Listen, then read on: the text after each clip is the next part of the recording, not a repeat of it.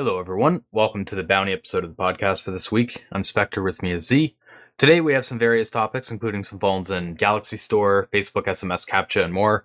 For those who are interested in the Spot the Vuln, the solution will be covered tomorrow. That'll be at the start of our binary episode.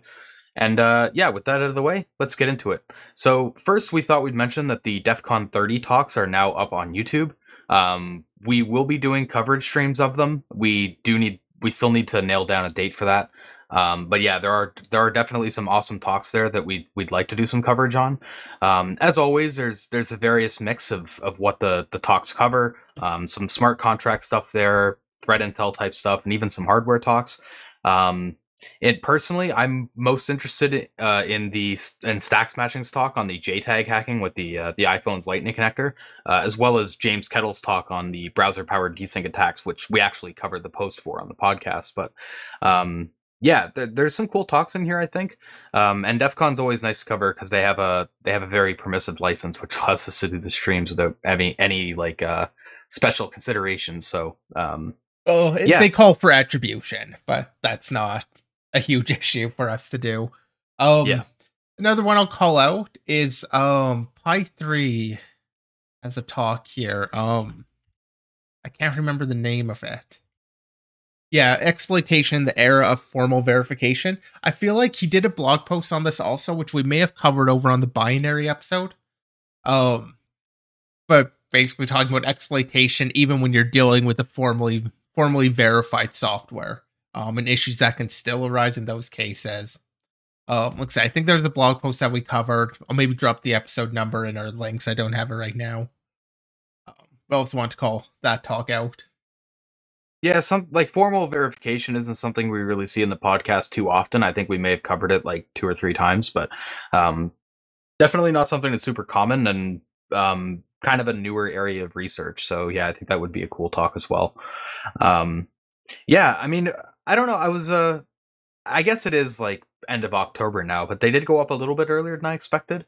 Although we kind of said before that we were hoping that DEF CON would have the talks up immediately like they did for when a lot of the talks were virtual. But I mean, it's nice that the talks are up. There's also some other conference talks that are up as well. Hexacon, though, we'll talk more about that tomorrow since that focuses more on the binary stuff. But there's a lot of nice talks out there for anyone who likes checking out the talks for resources or just learning stuff. There's a bunch of content out there right now for that. So thought we'd give it a shout in case you missed it.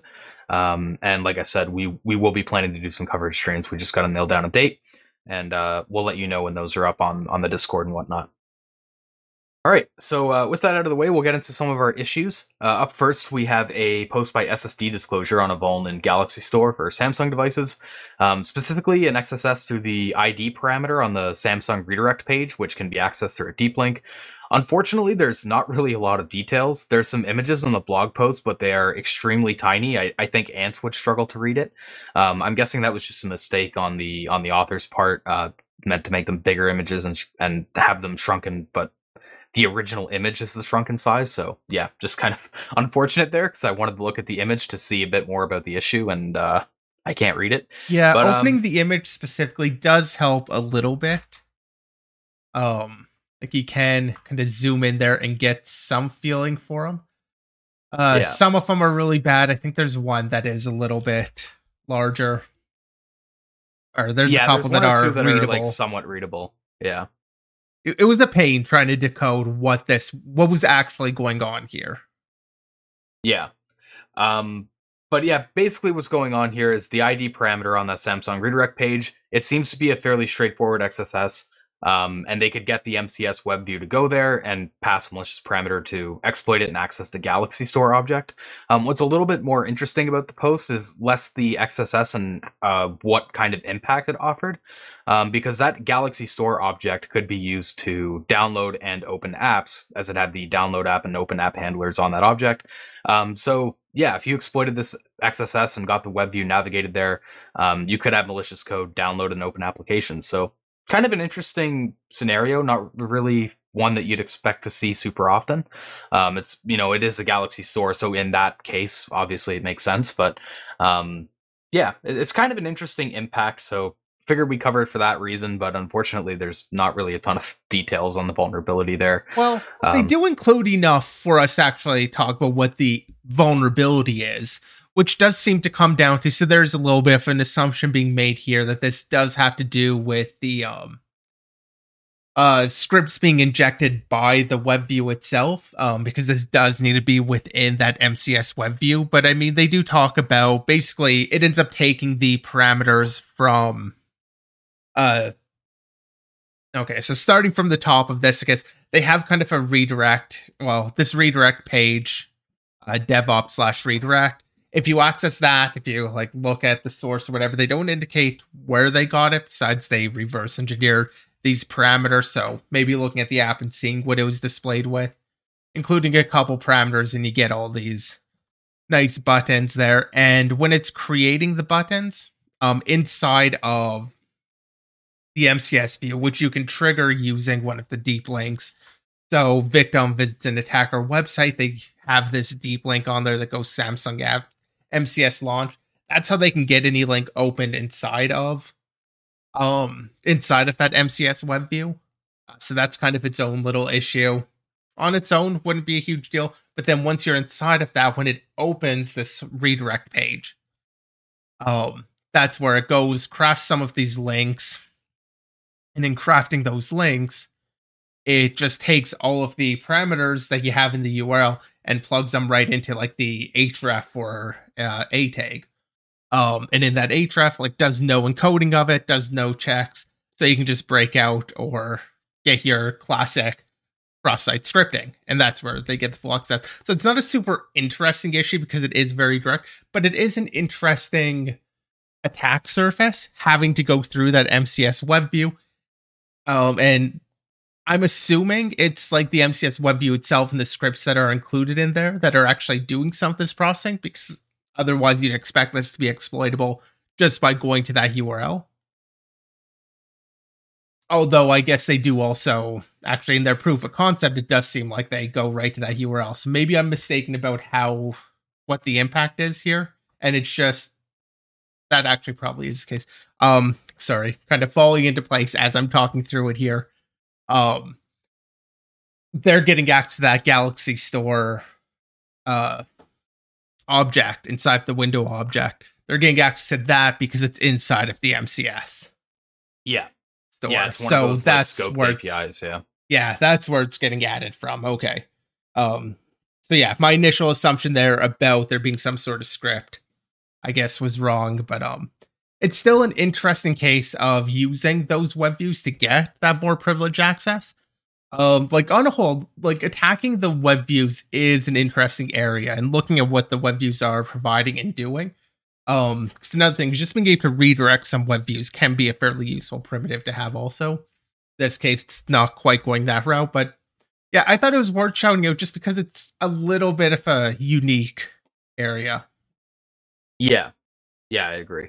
So that's where the blog post offers some cool stuff, as well as the way the attack is leveraged. So yeah, kind of simple vulnerability, but there's some cool stuff around it too. All right, so we'll get into our next post, which is an article on a Facebook SMS CAPTCHA bug. And Z, I'll let you take this one away. Yeah, so this bug is another one. It's fairly simple, but also kind of unique and just an interesting bug to have. What goes on here is you've got the SMS CAPTCHA, so they don't actually talk about exactly where this comes up, but given it's an SMS CAPTCHA, I'm assuming if you're doing something on mobile or whatever, it might send you this CAPTCHA like via SMS, click the link, and then you fill out the CAPTCHA as just one of its CAPTCHA options. I'm not sure of the exact context, but the idea would be that you're going to be doing some other activity. And so they're going to want to forward you to another location after you actually finish this to finish what you were trying to do. And so to facilitate doing that, they have this nice little next parameter. And you can probably see where this might be going now. That next parameter, after you fill it out the CAPTCHA, it'll go and it'll actually make a post to that next parameter location. And importantly, it'll include the CSRF token. Again, it's thinking that this is a valid user trying to do this and they've entered the state legitimately. but an attacker can go ahead and craft any sort of next parameter, craft whatever they want in there and point it to sensitive GraphQL endpoints to actually do like mutation actions. They use the example here of create, update, deleting any of the feeds or stories or whatever, adding or removing email or mobile numbers, even making sensitive changes.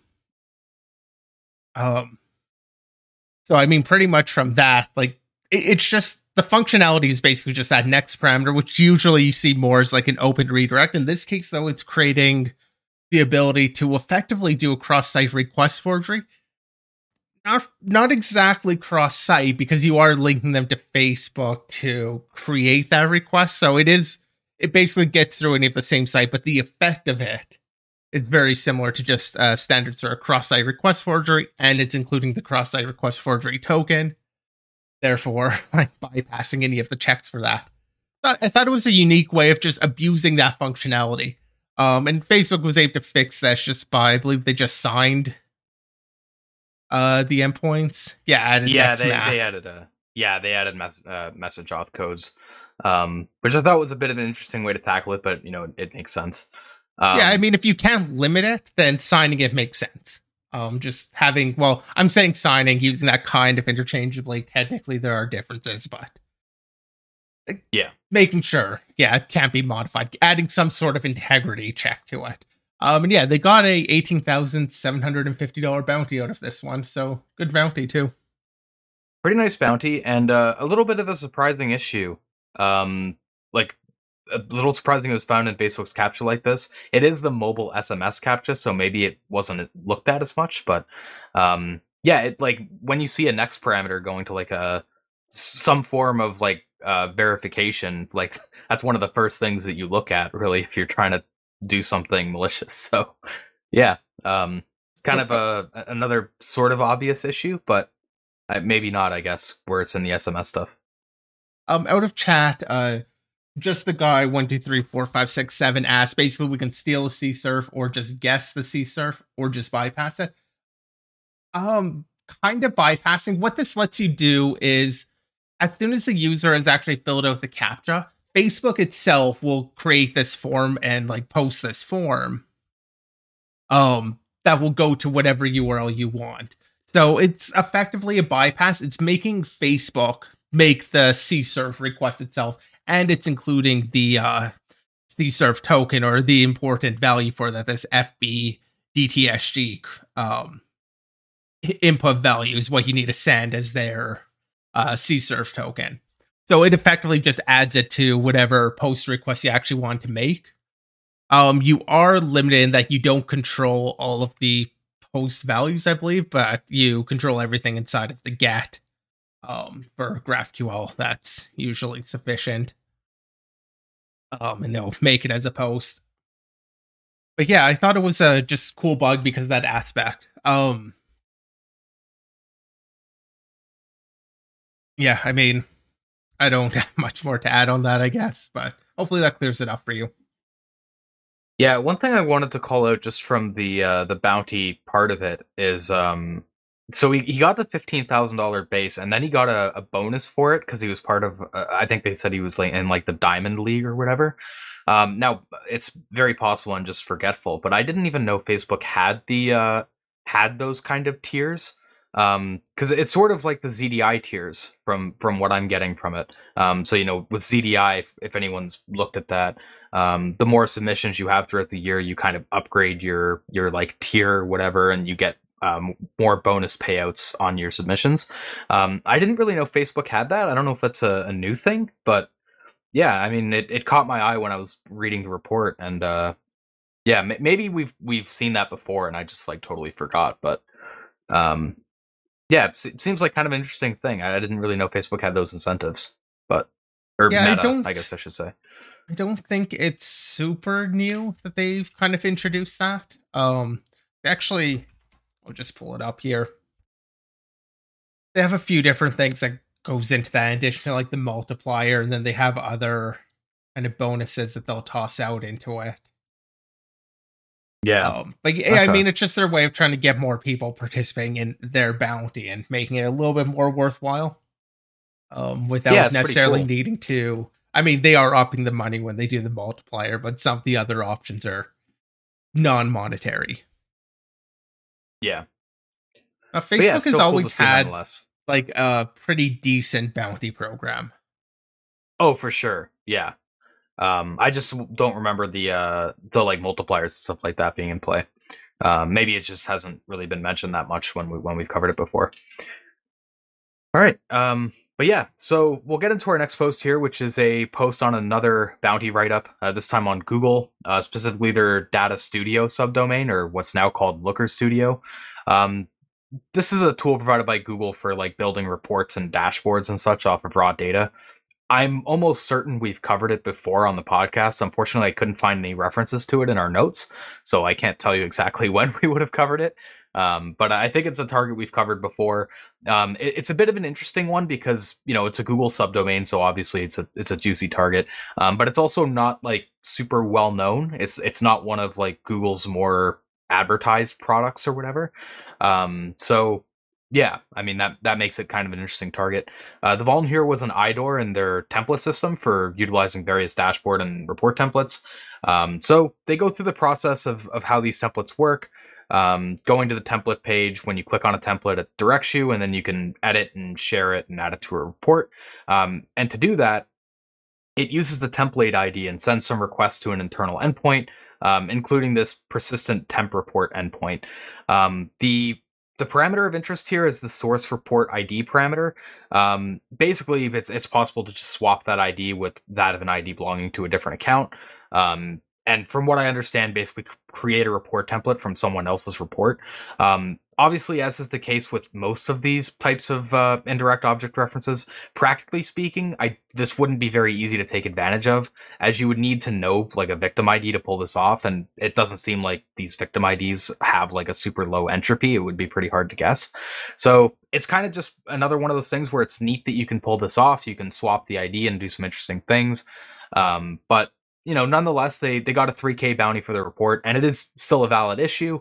It's just not one that would be very easy to target somebody for. But yeah, again, just looking at kind of these lesser known products, looking in the report feature, it's a little bit of a hidden vulnerability because you have to look at the internal requests that are going on there, and tamper with those. But yeah. Still, like I said, it's kind of a cool bug, and the impact is pretty cool. So, figured we give it a quick shout here. It's not a super long blog post or anything. It's fairly straight to the point and fairly simple issue. But yeah, I mean, it's in a Google subdomain, so it's definitely not a useless report.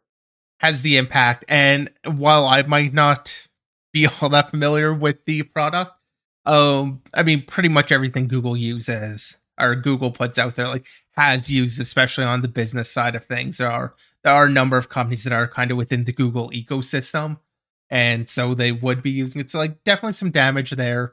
Looks like the IDs are, you know, sometimes you'll see more like the snowflake style thing where you'll have the timestamp encoded in. It doesn't look like that's the case here, so it does appear to be fully randomized. Obviously, I haven't actually taken a look or run any statistical tests across that. So not really predictable, but that is something Google always still pays out for because it is an issue. And this is something that they prevent in, like, they have the example of the get report endpoint, which you can also pass the same ID into and it won't work there. So, like, there's clearly an attempt to prevent this. And just as one endpoint didn't have. And yeah, kind of speaking about the depth of finding this request, like, it's not super deep, but it is kind of a reminder that even these fairly basic issues still exist on, you know, Google owned applications. They're maybe a little bit harder to find. I feel like we've also talked about some other Google issues that, you know, sometimes they are just really cool and crazy issues, but other times they just tend to be these simpler issues. You just have to look in the right place. You just have to look deep enough or at the right request to actually find them. Just kind of that, I guess, a reminder of looking at all the requests going on, not just your URL bar, actually kind of digging into these applications to understand what they're doing. Yeah. I did want to pull a few things from chat as well. So just Guy mentioned, since it's a Google product that's very highly used, at least internally within Google, not necessarily outside of it. Yeah, I mean, it's more of like a corporate focused product. It's not something that, it's not like Google Drive or something where like it's going to be used by a lot of individuals too. It's mostly targeted towards companies, which is a valid target too. So yeah, I'm not trying to downplay the issue there. Something just like I mentioned earlier also was so this is jumping back a little bit to the last topic. So yeah, the Facebook hacker ranking system is just under a year old. So it is a little bit of a newer thing. So cool. Okay. Good to get a bit of clarification on that. I thought it was a little bit older than that, but I guess I haven't really been following. Just assumed they'd have been doing something like that longer. Fair enough. Yeah. Yeah, in terms of timeline, I mean, pretty quick turnaround as you'd expect. Reported on the 16th of September. And it was, they were rewarded September 27th, so fixed within a few weeks. Yeah. All right, so we'll get into our last topic here, which is an HTTP request smuggling report that was reported in Node.js on HackerOne. And Z, I'll let you take this one. And this is yet another interesting or unique bug. So first off, just at its core, the issue being that Node, when it gets a new request coming in, trying to process it, it'll see, or in this example here, they've got a transfer encoding header, and they do something that I didn't even know you can do in HTTP, which is they do transfer encoding, colon, and then they have chunked and RN for like your CRLF. And then on the next line, instead of doing a new header, they've got a space, comma, space, chunked dash false, or in other examples, they use identity specifically there. I did not know that you can do multi-lined header values. That's actually a thing in like the HTTP spec. It has another name, like OBS folding, I think, is what they call it. But yeah, I had no idea about that, and Node handles this incorrectly. Node will basically read this as transfer encoding chunked, whereas a proper server should read that as chunked false for this example case, or and other examples they use here, chunked identity. Identity kind of being important because when you provide identity, it should now know that the body should be empty. And so you can kind of have a desync or a disagreement on a front-end parser who understands, okay, this is an identity request, or and therefore has no body, versus Node, which will read it as chunked and then read the actual thing as chunked. As like a chunked encoding for the body. So they'll have a disagreement there. It can potentially introduce a request smuggling issue. It seems like you'd have kind of an odd situation where this does introduce request smuggling. Just a guy in chat mentions that's visible in Burp if you activate the proper function for this. I mean, it might be visible there, but just like in looking at requests passing through, I haven't seen like, my browser, as far as I'm aware, isn't like generating the multi-line ones. I can imagine some software may be doing it, or perhaps I've just missed it, but I had no idea that was a valid thing. So I'm sure other people aren't aware of that. But I mean, if Burp has support for writing them or actually testing it, that makes sense. Either way, I thought it was kind of interesting just on the aspect of, one, that's a feature that I wasn't aware of, so it was new to me at least. And secondly, like, as I was just saying, the actual ability to exploit this does seem really dependent on a fairly odd scenario. Because at least the example that they provide here with... so they do have another version of this report where they use chunked identity. The example they provide here is a front-end server seeing identity and then seeing a body should effectively be rejected by the server. You would assume it should get rejected by the server. So it's going to depend on that front-end passing through a body with the request when it shouldn't, or passing through something it understands to be a new request that doesn't look like any sort of request at all. So it seems weird like that, unless you have Node on the front end, in which case if Node is your front proxy, then Node sees it as chunked, reads the whole body, and the receiving server on the back end doesn't, but having Node as a front end seems a little bit weird to me. Node is usually your back end server. Nonetheless, it is a theoretical attack. It is a problem in Node itself. And they did report this note, so like, fair game. It's completely a bug there. I'd be interested if this was seen in the wild or any kind of real world setups where this was abused. But yeah, I thought it was interesting nonetheless. But I'm not sure about the exploitability. Yeah, but you learn new things on the HTTP spec every day. So yeah, because I also, a lot. Yeah, I also wasn't aware of the multi-line stuff. So yeah, I mean, kind of an interesting report. A bit of a like complicated issue in terms of how things fit together, and yeah, I'm not sure how exploitable this would be in real world, but you know, like you said, it is still an issue in Node. It was reported there, and you know, apparently fixed. So yeah, and I guess one other attack that they call out is this could lead to a filter bypass in the case where the front end proxy is not supposed to forward requests with a non-empty body, which is theoretically possible, sure.